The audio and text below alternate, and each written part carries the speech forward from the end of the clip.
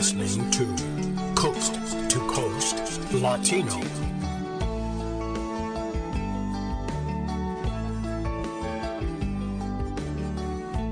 Happy Wednesday, everyone.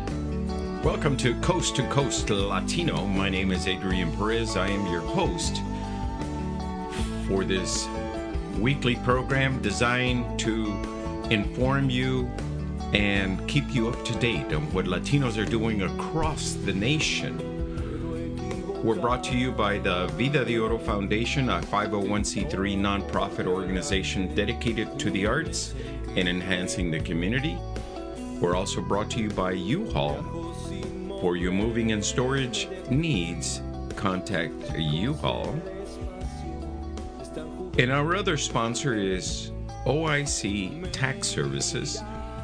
OIC provides extreme support and professional services when dealing with the IRS. If you find yourself in trouble with the IRS, contact OIC Tax Services at oic.com.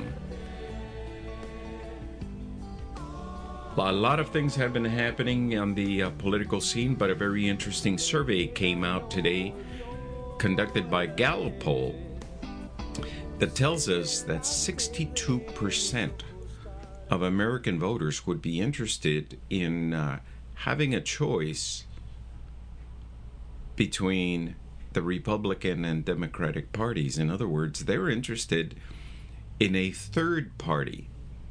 And that would be very interesting, primarily because what it would do, it would really, really push the older and current existing parties, the Republicans and Democrats, to start paying attention to what voters really want.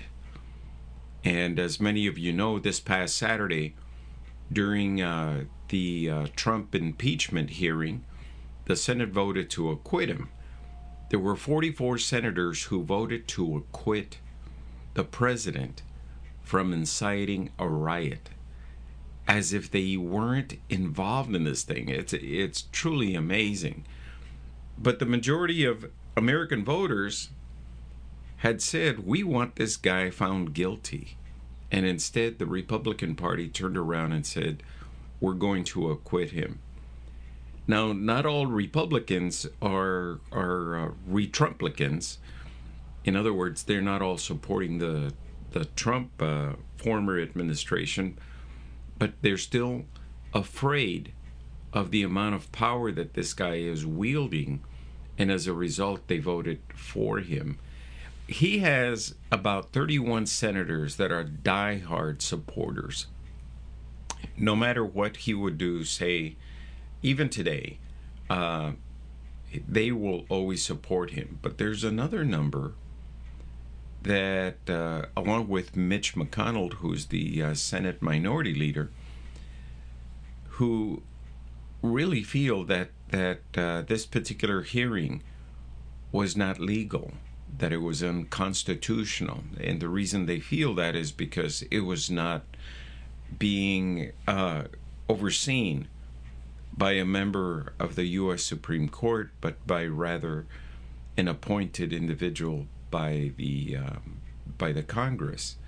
And so they felt that, this made the hearing illegal.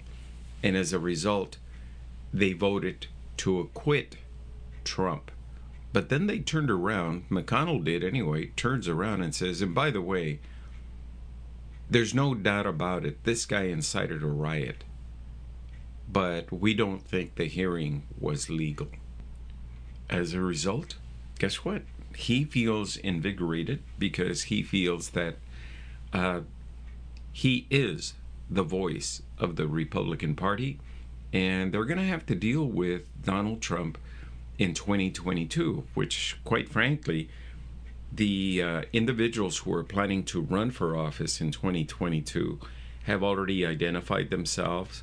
Many of them are already conducting fundraisers, and they're on the campaign trail to try to unseat those Congress members as well as Senate members who were strong supporters of Donald Trump there is a strong belief among many of the Senate Republicans who are strong Trump supporters. There's a strong belief that they will gain the House and the Senate again in 2022. However, reality dictates that as long as President Joe Biden continues his current efforts to repair the economy, to repair the health of the United States, which is something that Donald Trump failed to do, as long as he continues to do that and we start seeing progress, including potentially going back to what was once normal, there's a strong possibility that, yeah, a lot of folks are going to vote Democrat, and we're going to see the Republicans little by little start falling apart. Now, my biggest thing, and you have to understand where I come from, I look at the numbers. I look at what exactly is happening, what are people saying, and then I look at who's conducting those surveys, and I look to see who's funding those surveys. And when you get an organization like Gallup, which is very, very independent, let me tell you, the numbers are significant and they are real. And if the people are saying we want a third party, that means that the Democrats are probably going to have a better chance of winning than the Republicans in 2022. And it also means that the Democrats may actually gain more power both in Congress and in the Senate as their numbers continue to grow. You see, the Republican Party is going through a civil war, and we are looking at the Retrumplicans coming up and really pushing their agenda really hard, and we're starting to see cracks in the support that many of these people have. More recently, another survey, that was conducted by the Washington Post, showed that the number of Republicans that are jumping ship, that are bailing out of the Republican Party, is in the tens of thousands. Now, granted, it's not the millions compared to the 74 million votes that voted for Donald Trump, but still, what you're looking at is a ship that is sinking, and people are bailing out. And what we're also going to be looking at, without a doubt, is a significant change in the messages that the Republican Party is going to start putting out. And all we need to do is look at California. All of a sudden in California, discrimination is a big issue among the Republican Party. Public unions as well as private unions are becoming a bigger issue. And crime is now being a bigger focus. In fact, if you look at what is going on in the state of California, they have been pushing hard to release inmates. They've been doing that for two reasons. For one, the federal government sued them for overstacking or packing the prison system with inmates and creating essentially a really bad living conditions for the inmates. The second is the will of taking away the amount of power that the prison systems currently have in the state of California, especially the correctional workers. And so, as a result, we're seeing a lot of inmates being released. And some of them should not have been released. And police departments across the state, as well as sheriff's departments, are demonstrating that the numbers of significant crimes, and we're talking about very violent and ugly crimes are going up because some of these inmates, that's what they did originally. That's why they ended up in prison. And now we're seeing them released, and guess what they're doing? Going right back to exactly what they had been charged with, convicted for, and that makes absolutely no sense. So it's interesting, but California is also in the process of recalling its governor. The recall efforts have already gained the number of signatures needed to recall the governor, Governor Gavin Newsom. And the Democratic Party firmly believes that it's because Gavin Newsom went to a party and didn't follow any of the COVID rules that he's been enforcing on Californians. Yet, when you look at the actual reasons why people support this particular recall, it's got nothing to do with that particular event, but rather it's got a combination of things. How he has handled the COVID-19 issue, how slow it's been to get the vaccines out, the continuous closure of businesses that, quite frankly, make no sense considering that they've made significant strides to meet the CDC requirements for COVID-19, and we're talking about restaurants and hairdressers, barbershops, and many of these people, as a result, have been shut down again. Service workers are unemployed in huge numbers, and these individuals go out and apply for unemployment assistance, and the Employment Development Department, which issues the unemployment checks, is in total disarray. Not only are they backlogged by well over 1 million claims, but there's considerable amount of fraud that has taken place. And we're not talking about a couple of $1 million. We're talking about $11 billion in fraud claims. So, and guess who appoints the director and has to be responsible for the EDD? And that is Governor Gavin Newsom. So not only do we have an increase in crime throughout the state of California, but we also have fraud within the state agencies that are responsible for helping individuals that are being impacted by COVID-19. And by the way, it also includes fraudulent claims that were submitted, unemployment claims that were submitted by prison inmates. So there's a lot of questions that are toying around in people's minds, and they're asking, look, I never got a check from my unemployment people, but yet here are all these inmates receiving millions of dollars in fraudulent claims, and yet I can't get my $800 so I can pay my rent, so I can put food on the table.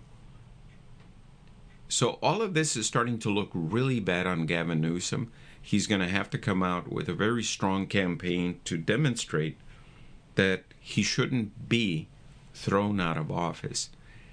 Now, there are some Democrats who are saying, well, since Gavin may be recalled, we should perhaps identify 1 or 2 candidates to run during the recall election. That's in the event that Gavin Newsom loses, because otherwise Gavin Newsom will be running against 2, perhaps 3 Republican candidates. And if the majority of the people are as frustrated as the individuals who went out and obtained all these signatures we are probably going to see a Republican governor take over the reins in the state of California. Now, that doesn't mean a darn thing for anyone. Let me tell you why. The Assembly and the Senate in the state of California is run by a supermajority Democrats. That means that Republican numbers are so small in both houses that it's going to be almost impossible to pass any kind of legislation that could possibly make the state lean more Republican. And at the same time, by having a Republican governor, you're looking at a supermajority Democrats passing all these bills and them not getting signed. So we're going to create a significant stalemate. How long will the stalemate last? Well, the last time the state of California recalled a governor, that was in 1992, and it was Governor Gray Davis. The guy that came in and won that election, recall election, was actor Arnold Schwarzenegger. Now, he came in totally green, no idea of how government operates, and started to try to do things, started to try to operate, started to try to make things happen. But what ended up happening is that his wife, at that time, Maria Shriver, was working in the background. And in fact, many of us know that it was, without a doubt, Maria Shriver who was making a difference for Arnold Schwarzenegger, because she's the one that was negotiating with the Democrats in passing key pieces of legislation. And I know many people go, well, but the guy was Republican. Here's the other thing. He wasn't an extremist. He wasn't a super conservative. He's a moderate. The guy understands the importance of working with different communities, helping communities out, and also he understands business. And so to be in business and to maintain the highest rating of economic development that any state has in the United States, he knew that he had to work with countries, foreign countries, that he needed to have individuals representative of the state of California. And so he appointed many Latinos. He appointed more Latinos than Gray Davis did. In fact, he appointed more Latinos than Jerry Brown, who followed Arnold Schwarzenegger, ever did. So we saw a lot of effort in supporting and growing Latino economic development in the state of California. Businesses grew. The ag industry grew. During Schwarzenegger's period as governor, the largest number of berry growers grew that are Latino. So we saw a lot of positive things come up with Arnold Schwarzenegger.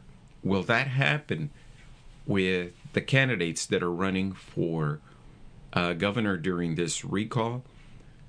Probably not, considering that so far the two candidates who have thrown their hat into running for office are extremely conservative and almost reminiscent of Donald Trump. So California is going to face some important issues. Our nation is going to be facing some important issues. But on a national level, I can tell you, go Joe Biden. You are doing things that are very significant, and they're very positive, and we're getting back on our feet. Something many of us know that Donald Trump would have never been able to do, because during Donald Trump's entire administration, it was not about the world, it was not about America, it was about Donald Trump. And With Joe Biden, it is about America. And it is about our position in the world. And since Latinos make up, 1/5 of the entire nation's population, that means that little by little we're assuming responsibility for different areas. And as a result, we need to get involved in every aspect of what makes this country great. And that includes voting. That includes starting and growing a business. That includes investing in the stock market. That includes getting a very successful education. That includes getting into sports, professional sports. I mean, it includes putting our finger in every single thing that makes America great. And we have to start doing it now. We can't wait. Our numbers are growing significantly and very fast.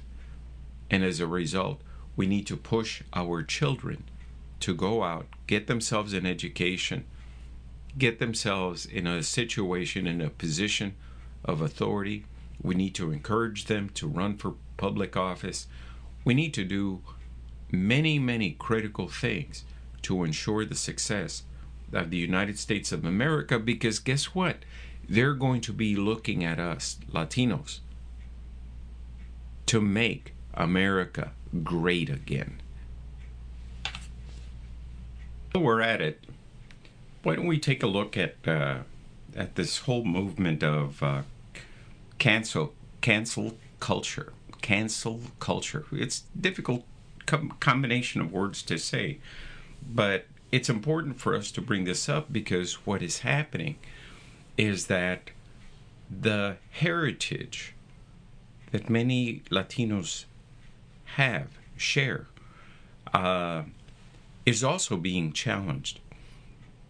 You see, most Latinos in the United States are mestizos. We're a combination of European and indigenous bloods.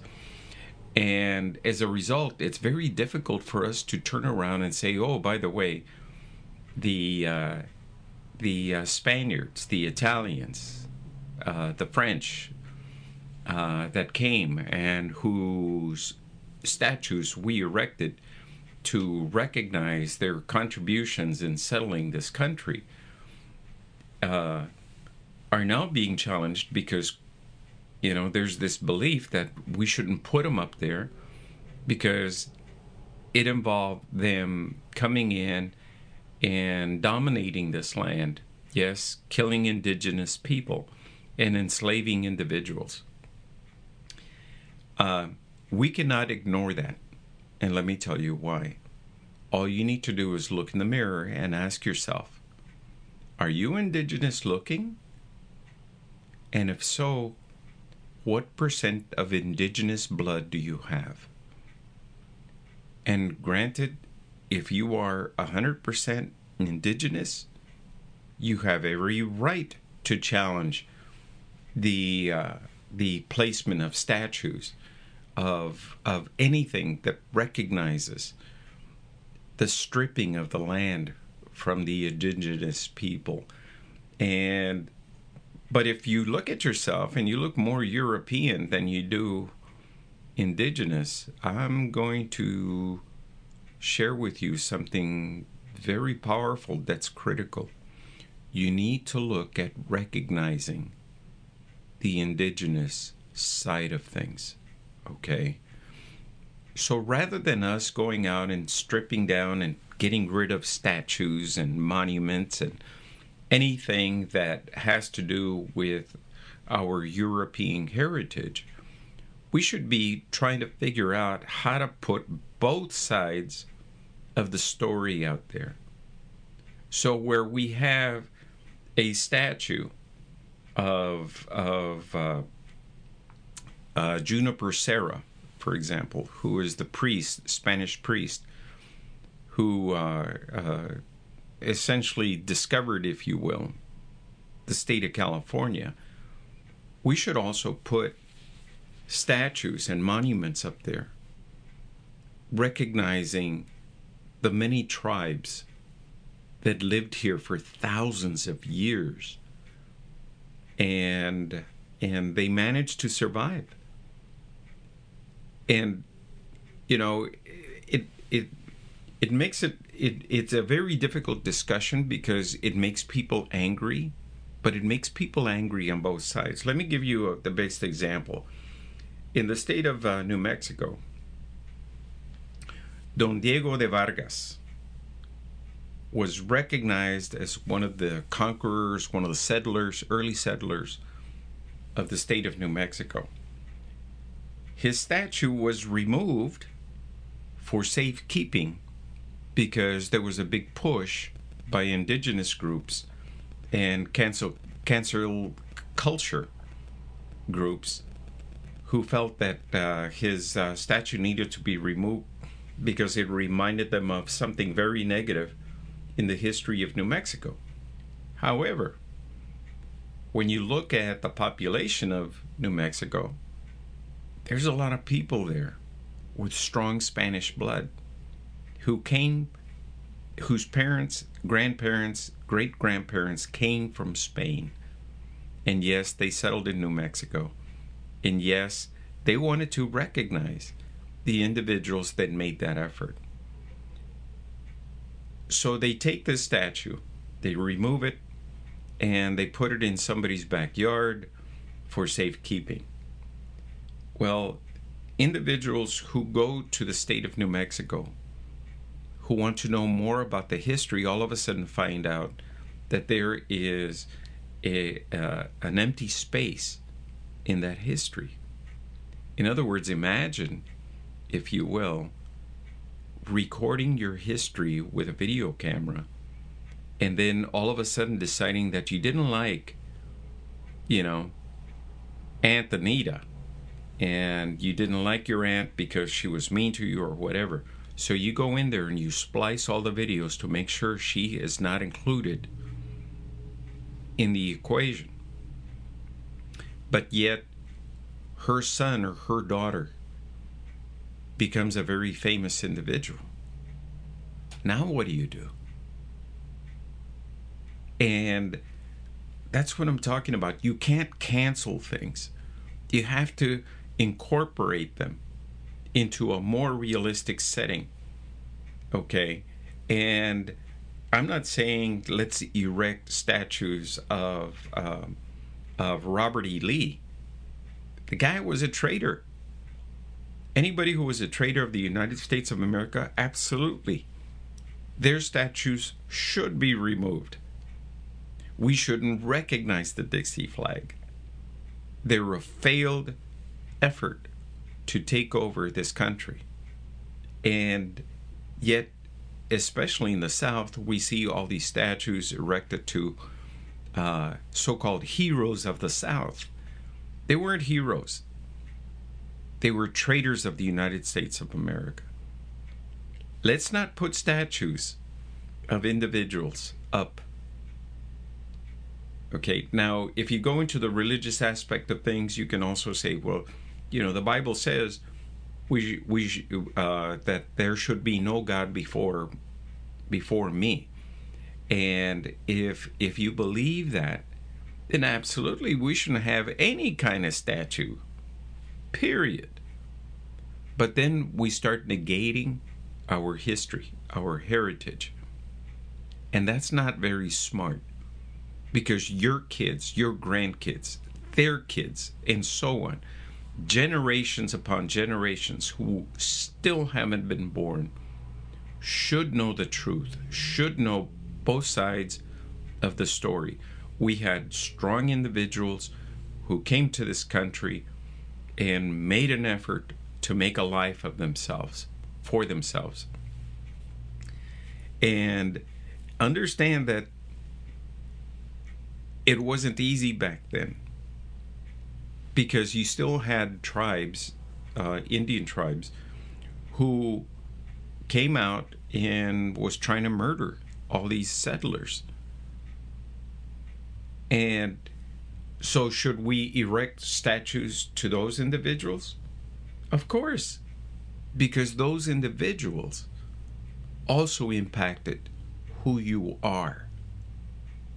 And so recognizing whether it's Italian, French, English, etc., whether you recognize those individuals or not will determine how informed your community is about who it is.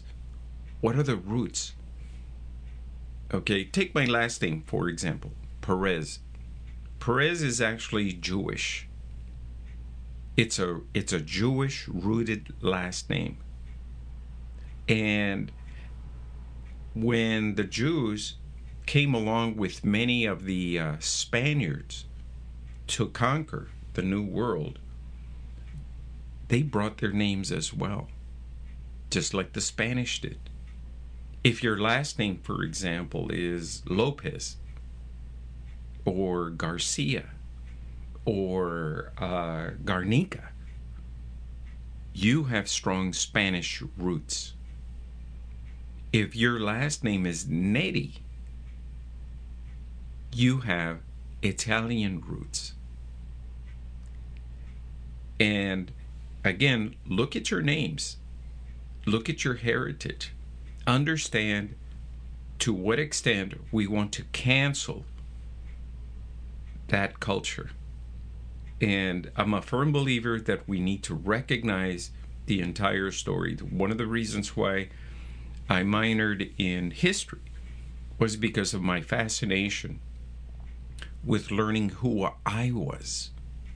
Where did I fit in this entire spectrum of the development of the United States of America?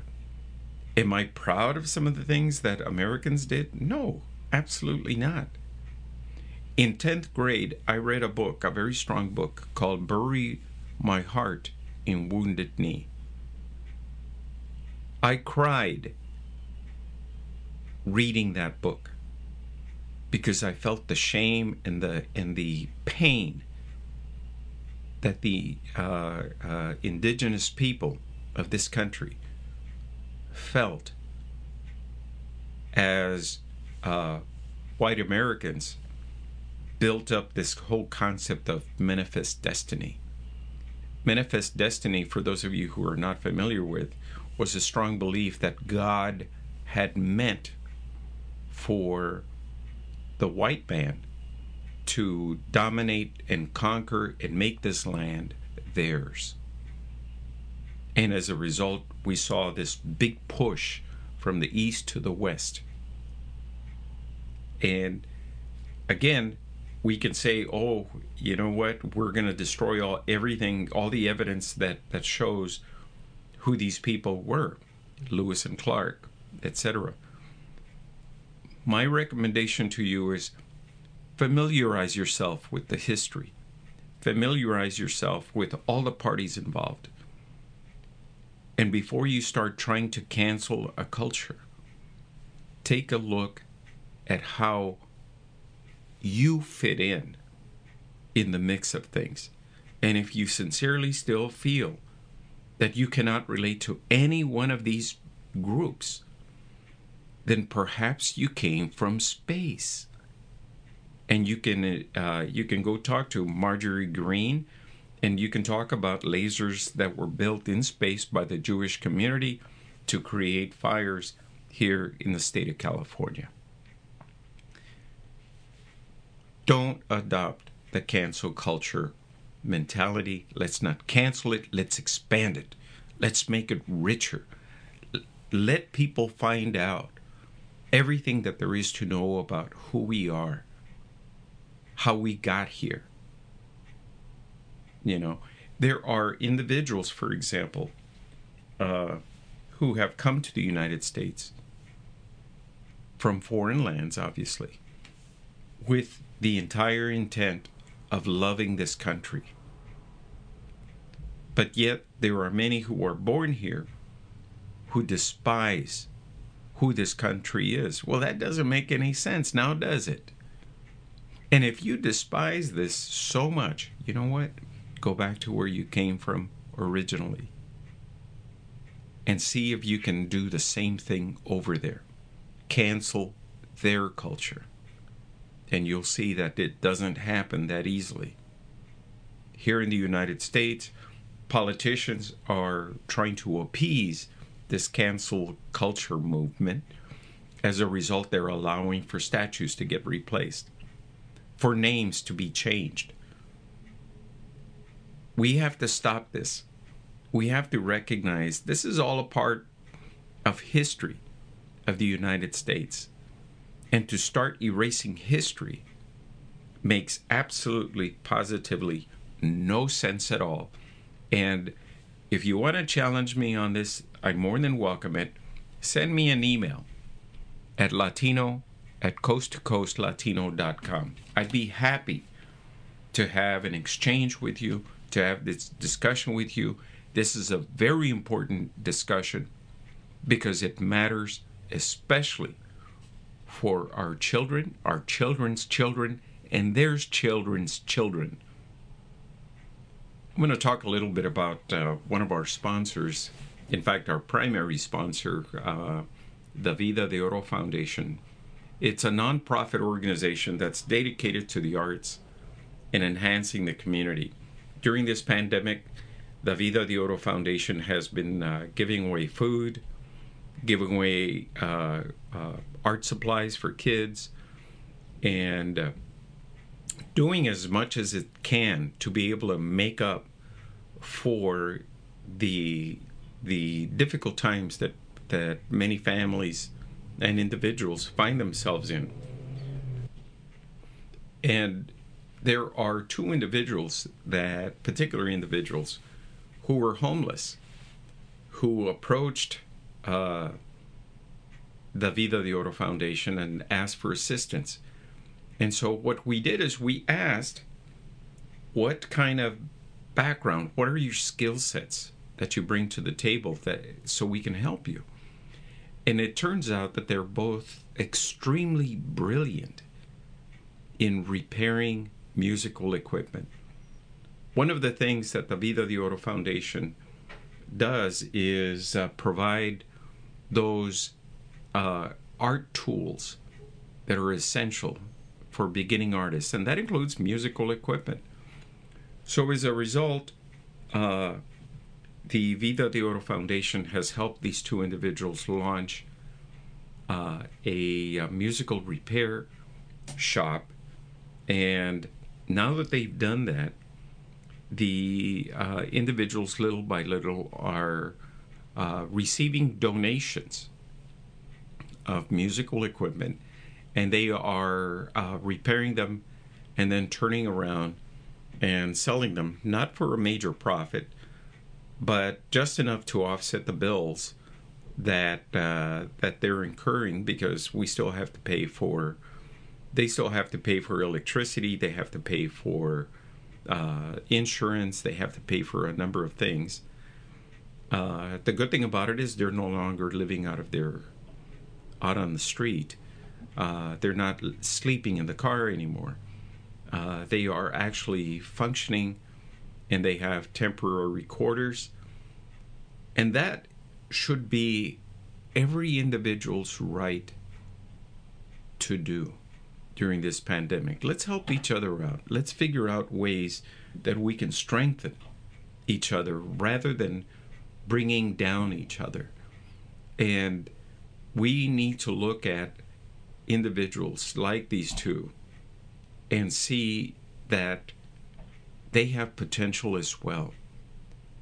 Now, they were both laid off because they were both in the service industry. And individuals in the service industry got hit the hardest during this pandemic because restaurants shut down. And again, these folks are looking for ways to make things happen. We helped them out. The Vida de Oro Foundation helped them out. And now it looks like they're going to become a very prosperous effort. However, my point is this. If you have a musical instrument or some kind of musical instrument laying around, whether it's broken or not, and it's something that you absolutely positively are no longer ever going to use, we're asking you to donate it to the Vida de Oro Foundation. You can contact the Vida de Oro Foundation at vida@vidadeoro.com. That's vida@vidadeoro.com. You can learn more about the Vida de Oro Foundation by visiting their website at vidadeoro.org. That's vidadeoro.org. Learn more about them. And let me tell you, folks, if you make that donation, the Vida de Oro Foundation will be sure to give you a receipt so you can claim it on your taxes. And here's the other wonderful thing. It's going to make a child or an individual extremely happy when we're able to turn around, provide that musical instrument to them to either learn or expand their musical studies, their musical desire, their ability to reach. During the pandemic, we do want to address depression. And depression in our community can be relieved by providing individuals some kind of distraction. Music is known to provide that kind of distraction, that kind of ease, that kind of potential for resolution to their personal problems. So if you get a chance, send an email to vida@vidadeoro.com. Let them know you have a musical instrument and ask them, how can you get that musical instrument to them? I do know that the organization is working on obtaining a new facility where the musical equipment can either be dropped off or mailed to. And again, this would be a tax write-off since the Vida de Oro Foundation is, in fact, a 501c3.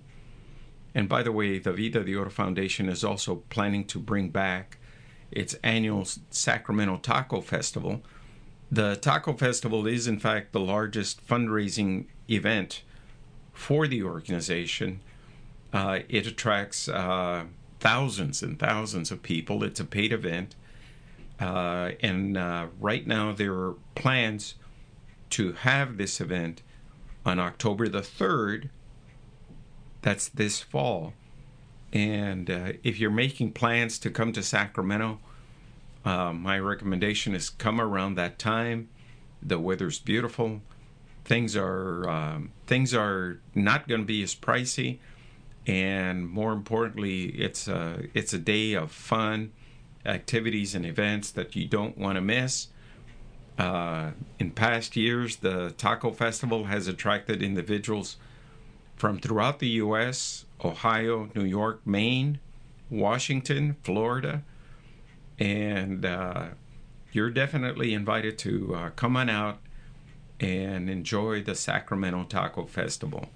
That's October 3rd, and again, the beneficiary is the Vida de Oro Foundation, and there's other activities the Vida de Oro Foundation is currently developing, and we will be happy to share that information with you as we go along. And speaking about the arts, actor-comedian Cheech Marin has officially received funding for his Chicano Museum. The Chicano Museum is going to be located in Riverside, California. He has perhaps the largest collection of Chicano art throughout the United States. And it's very, very impressive what he's gained.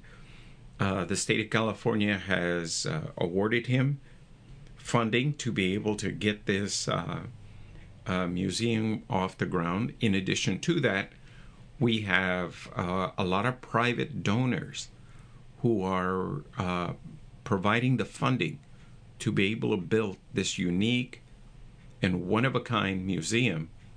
And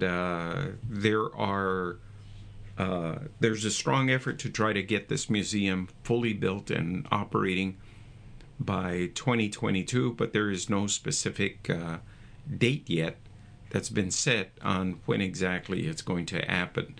But if you want to learn more about the museum, check it out, Chicano Museum and Cheech Marin. You can Google both, and you'll see tons and tons of information on the museum. So very excited for actor, comedian Cheech Marin. So on to some COVID news. As many of you are aware, the Latino community remains the most impacted by COVID-19.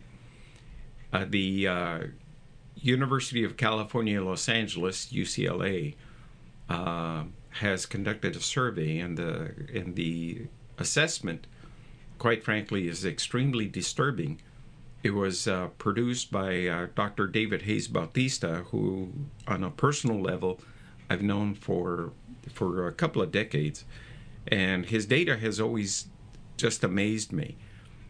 He's the one that predicted that by this time this year we would be having a Latino turn the age of 18 every 30 seconds, and that is exactly what has happened. Is a Latino in the U.S. turns 18 years of age every 30 seconds, and so that's a lot of Latinos turning 18. And again, talk about political power. We are on the verge of some significant political power attainment, and that's pretty exciting. But getting back to his COVID study, the reason Latinos are the most impacted is because we have the largest number of family members in the U.S., where the average family in the U.S. is only 3. Latinos range in the numbers of 5 to 7, where there are 1 or sometimes only 2 moneymakers in the average family in the U.S. Among Latinos, there are 4 to 5. So as a result, the exposure to COVID-19 is a lot higher. And when we have huge family get-togethers, the exposure becomes even worse. My immediate family, for example, right now numbers very close to 80. So when we have a family get-together, we have 80 people in the room. The odds of getting COVID-19 is extremely high. Since most of my family members are involved in the medical field, we're all very much aware of this. As a result, we avoid the large family get-togethers. Instead, we come together on Zoom or Google Meet. We do the social distancing. We wear our masks. We do the hand washing. And we do those things that are essential to avoid getting or spreading COVID-19. Some of us have already been vaccinated, and we encourage any of you who have not been vaccinated to get a vaccination. And by the way, one of the things that I learned is my personal physician was my biggest advocate to get my vaccine. And if you have a personal physician and you're trying to get your vaccine, talk to them. Have them advocate for you.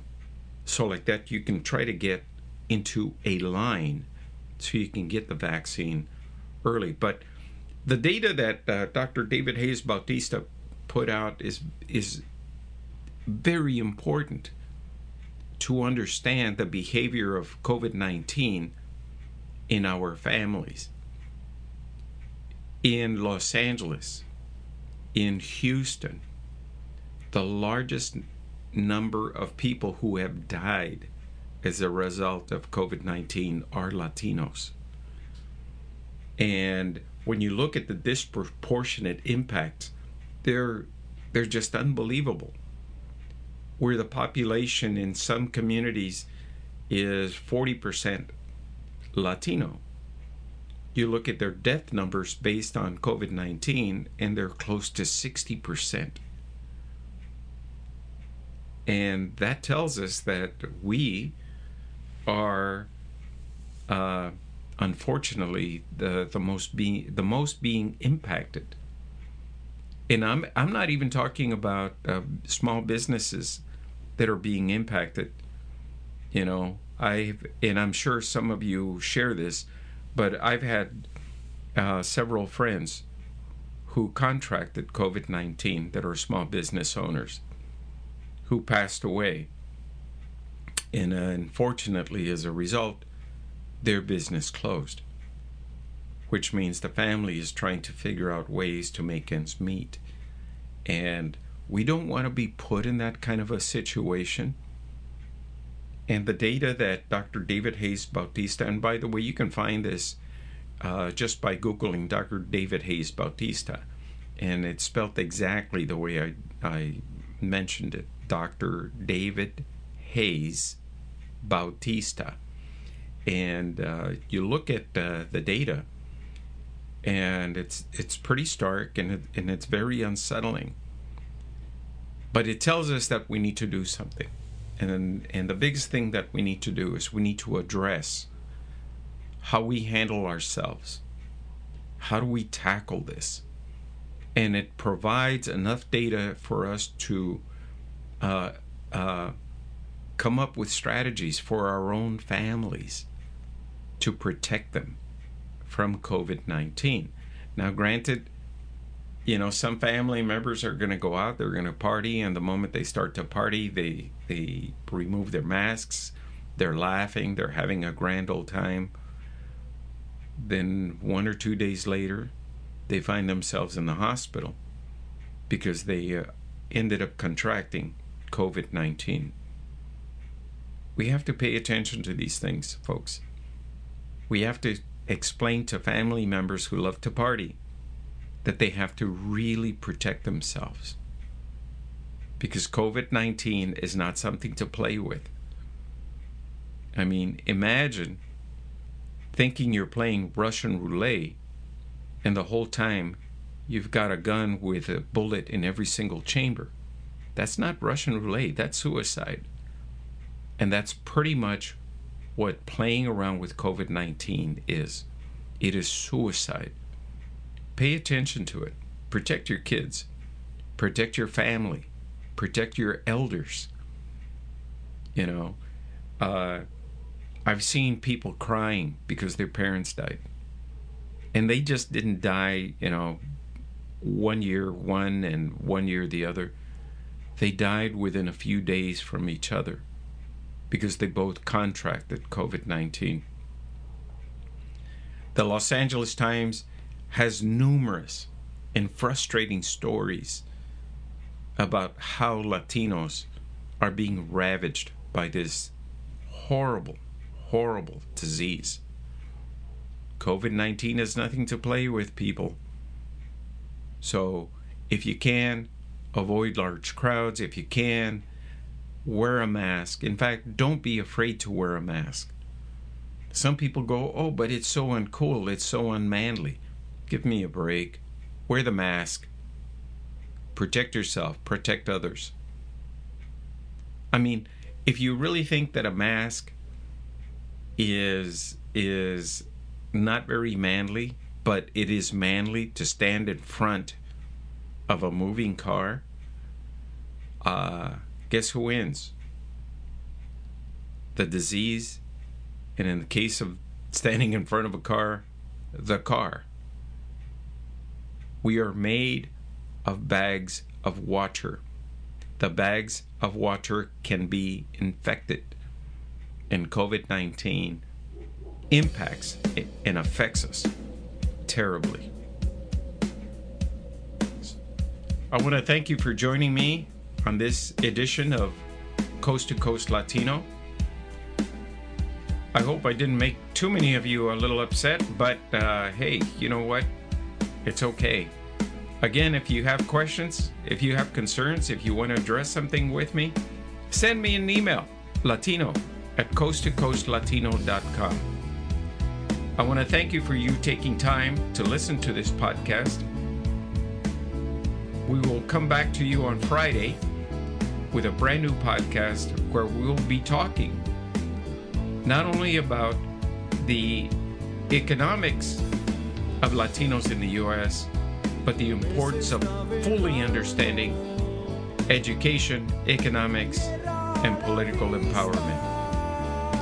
And if you want to keep up with news about Latinos across the U.S., we encourage you to go to Coast Latino on Facebook.